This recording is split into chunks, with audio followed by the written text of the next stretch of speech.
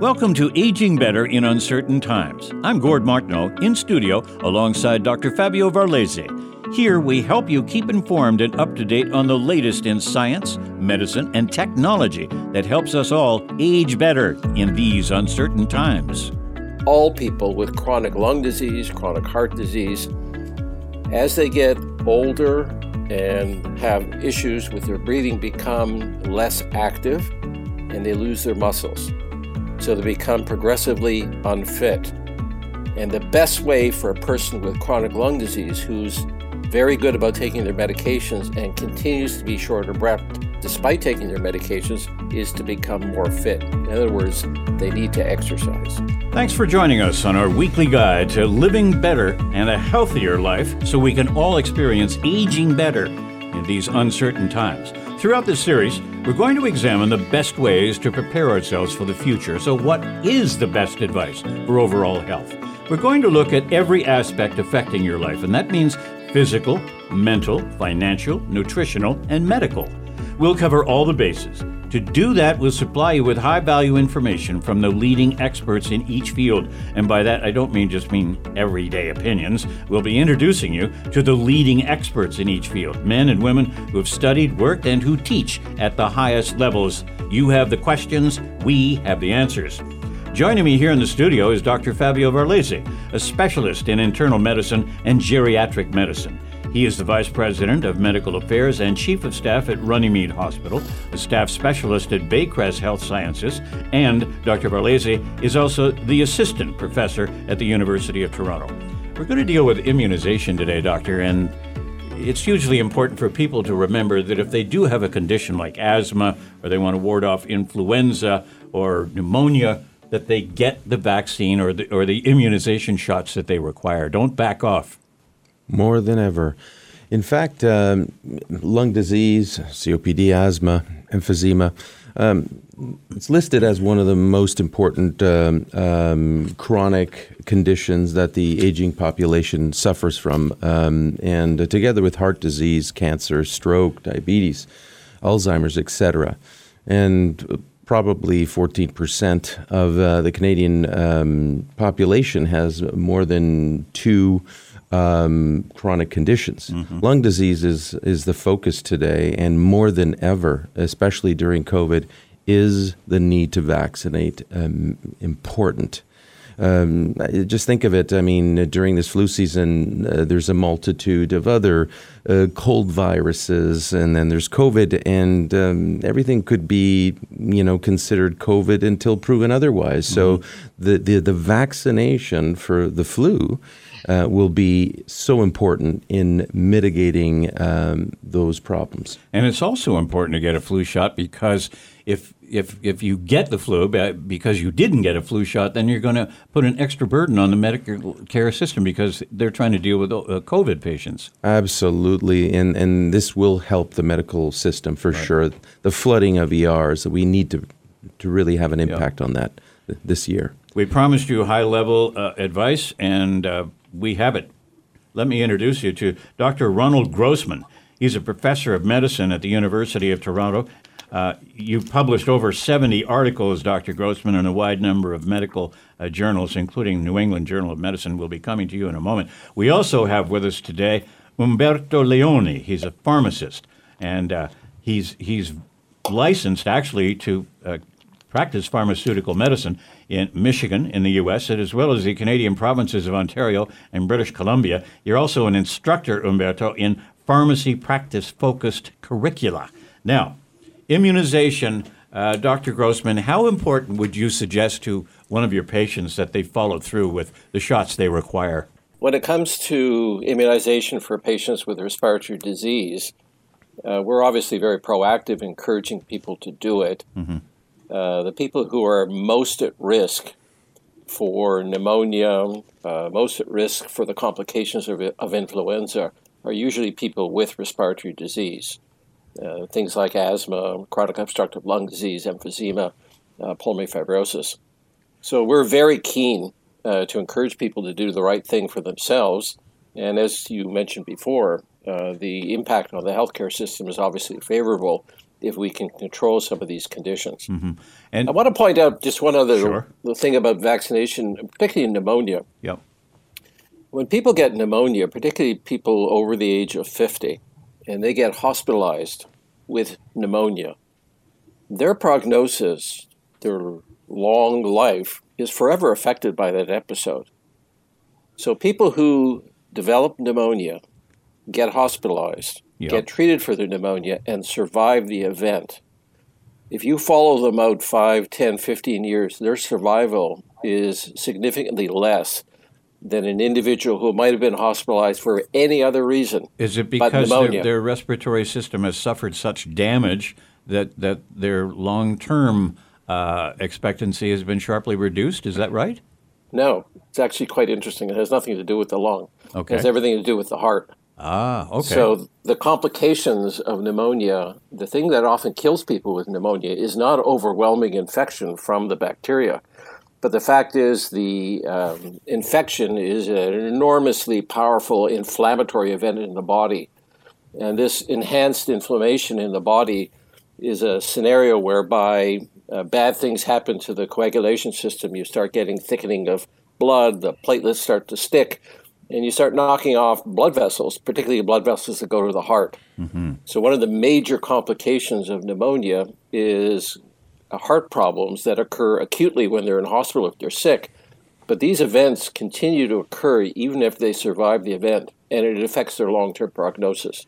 One of the problems with people getting the shots they require, the vaccines they require, is convincing them to actually get out of the house and go and get them because, so many people have this fear that, they're going to get COVID-19 if they leave the house, or they may encounter some other problem if they go to a hospital setting. What do you say to them? Well, I think we are very cognizant of any risks of COVID, and those of us who work on a day-to-day basis in the healthcare system devise means by which these vaccines can be done safely. Traffic in most institutions, doctors' offices, pharmacists are down compared to the days before COVID. So the likelihood of contact with active cases is reduced, and people are protected and separated. So if you're wearing a mask, keep your distance. You have an appointment time to show up to have your shot. It can be done extremely safely. I think that's a very, very minor issue. Let's bring in Umberto Leone. Umberto, you have firsthand knowledge and experience in dealing with someone who had a bout with the flu and how that affected their life. Tell us about it. Okay. Well, first of all, I'd like to say thank you for inviting me today, and it's a pleasure and an honor to be with such distinguished guests on the panel. At the end of March 2017, my father contracted influenza. Little did he know that it would change his life forever. After he contracted influenza, he was admitted into the hospital at St. Joseph's Health Center in Toronto. And before you know it, he ended up in cardiovascular arrest. The influenza virus led to cardiovascular arrest. He was on life support 3 times. He had 2 bacterial pneumonias, sepsis, a comatose-like catatonic stupor, acute renal failure, acute liver failure, and he had to have a tracheotomy done with a tracheostomy for pulmonary hygiene and respiration. Dad spent 48 days in the ICU, 45 days on 4M, which is the internal medicine unit. Then finally he went over for some rehabilitation. Then he went over to a transitional unit. Finally came home 9 months later in January of 2018. So life really has never been the same for him. He tries his best to enjoy life as much as possible, but he's had quite a few setbacks, and it's quite a journey for him. But he does the best that he can, and he's an example of influenza not just being a bad cold or just a bad flu. It's something that can change your life and change it forever. What is life like for Dad now? You said that, his experience with life now is far different from what it was before. What kind of quality of life does he have now? Well, before this happened, he turned 82 in the ICU in May of 2017. So before this, he was before all this, he was an active 81-year-old. He was active with the Seniors Club. He was an avid driver. He walked twice a day with Mom around the block, and it's a pretty big block. They live in Etobicoke. And he was a very active senior within the Toronto Italian community because he worked in his brother's pharmacy for over 40 years that was located at the Dufferin and St. Clair area, the Leone Pharmacy. His brother is Laureano Leone. My father worked as a dispensary assistant in the pharmacy. So he was a very active guy, and now he certainly doesn't drive anymore. Modifications had to be made to the home. He requires personal support workers every day. And I mean, I've done my best to make sure he's as comfortable as possible with mom. But that being said, things have changed, and they've changed considerably. So the independence that he once had is not there anymore. And recently he actually had a situation where there was a renal, he had an emergency. He had kidney stones. And this was also related to his reduced renal function secondary to the influenza. And he had to go through a procedure of having the stones removed. He had to have a stent in. And he has now heart failure, atrial fibrillation, and a chronic inflammatory airway disorder that hopefully will have diagnosed soon. But he's been battling that all after the influenza. So again, there's a lot of changes that have occurred, and I don't think anybody would have suspected all these changes because of influenza. Dr. Grossman, let me present you with a situation that you know, a particular situation that you have some advice to give. Someone with a chronic lung disease, despite using their puffers religiously, still short of breath. When they try to do things quickly, it's particularly apparent. Is there anything they can do to improve their breathing? Yeah, that's a very good question. Let me start off by trying to explain why people are short of breath in the first place. If I do that, I make the right setting, I think I can make the explanation make sense to people. Okay. So for anyone not to be short of breath, 4 things have to work in synchrony with each other. First, you have to have a pretty good lung to be able to extract oxygen and put it into the bloodstream. That's the role of the lung. Secondly, you need to have enough blood to carry this oxygen around to where it's needed, so you cannot be profoundly anemic. Third, you got to have a good pump, a heart that works well, to be able to push the oxygenated blood to where it's required, to the muscles. And fourth, you have to have muscles that are capable of utilizing the oxygen that's delivered to it as an energy source. A breakdown in any one of those 4 elements will lead to breathlessness. Now, if a person has some aspect of lung disease, it's conceivable that their lung may not be capable of extracting the oxygen and putting it into the blood. But it turns out you need to have pretty bad lung disease before that really occurs. The vast majority of people are not anemic, and the vast majority of chronic lung patients have perfectly good hearts. So then the focus comes back to the muscle. So the definition of an unfit muscle is one that cannot use oxygen as an energy source when it wants to contract. But an unfit muscle, just like a fit muscle, needs energy to contract. So what does it do if it can't use oxygen by definition? And the answer is it burns sugar. So when the body burns sugar to create energy for this unfit muscle, it's perfectly okay. The burning the sugar generates tons of energy. The problem is there's a waste product when you burn this sugar, and the waste product is a gas called carbon dioxide. The only way the body can get rid of carbon dioxide is to blow it off through the lung. So what that means is when people are unfit, they have good lungs, good blood, good heart, but their muscles are not fit, they start producing lots and lots of carbon dioxide. The only way they can get rid of that carbon dioxide is to blow it off, and so they experience shortness of breath. And this is a complicated explanation to try and drive the point home that all people with chronic lung disease, chronic heart disease, as they get older and have issues with their breathing, become less active and they lose their muscles. So they become progressively unfit. And the best way for a person with chronic lung disease who's very good about taking their medications and continues to be short of breath despite taking their medications is to become more fit. In other words, they need to exercise. Umberto, you as a pharmacist are coming into contact into contact every day with people with a variety of concerns. So do you share your father's story with them to reinforce the importance of getting a flu shot and to avoid having things like pneumonia? Absolutely. And many people do ask me about Dad's experience, and I've shared it more than once on a public platform, in print form, and obviously in person. So I do my best to explain to people why it is important to make objective, evidence-based decisions regarding the influenza vaccine and vaccines in general for oneself, one's loved ones, family members. Rather than base decisions on what one may read on social media, whether it be factual or not, you need evidence-based information, and it has to be objective in order to make a decision that you can feel confident once you make it.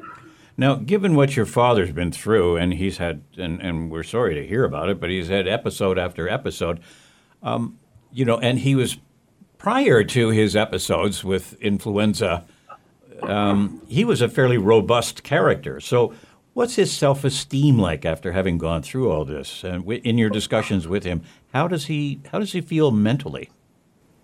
Yeah, I think when we talk sometimes, it does come up that he can't believe life has changed as much as it has for him, simply because he was a very independent gentleman. He liked doing things, again, but like I said, in the community and with family, with friends. So to have such a change where you have a lot of appointments throughout the year with your specialists, family physician is keeping a close eye on your health.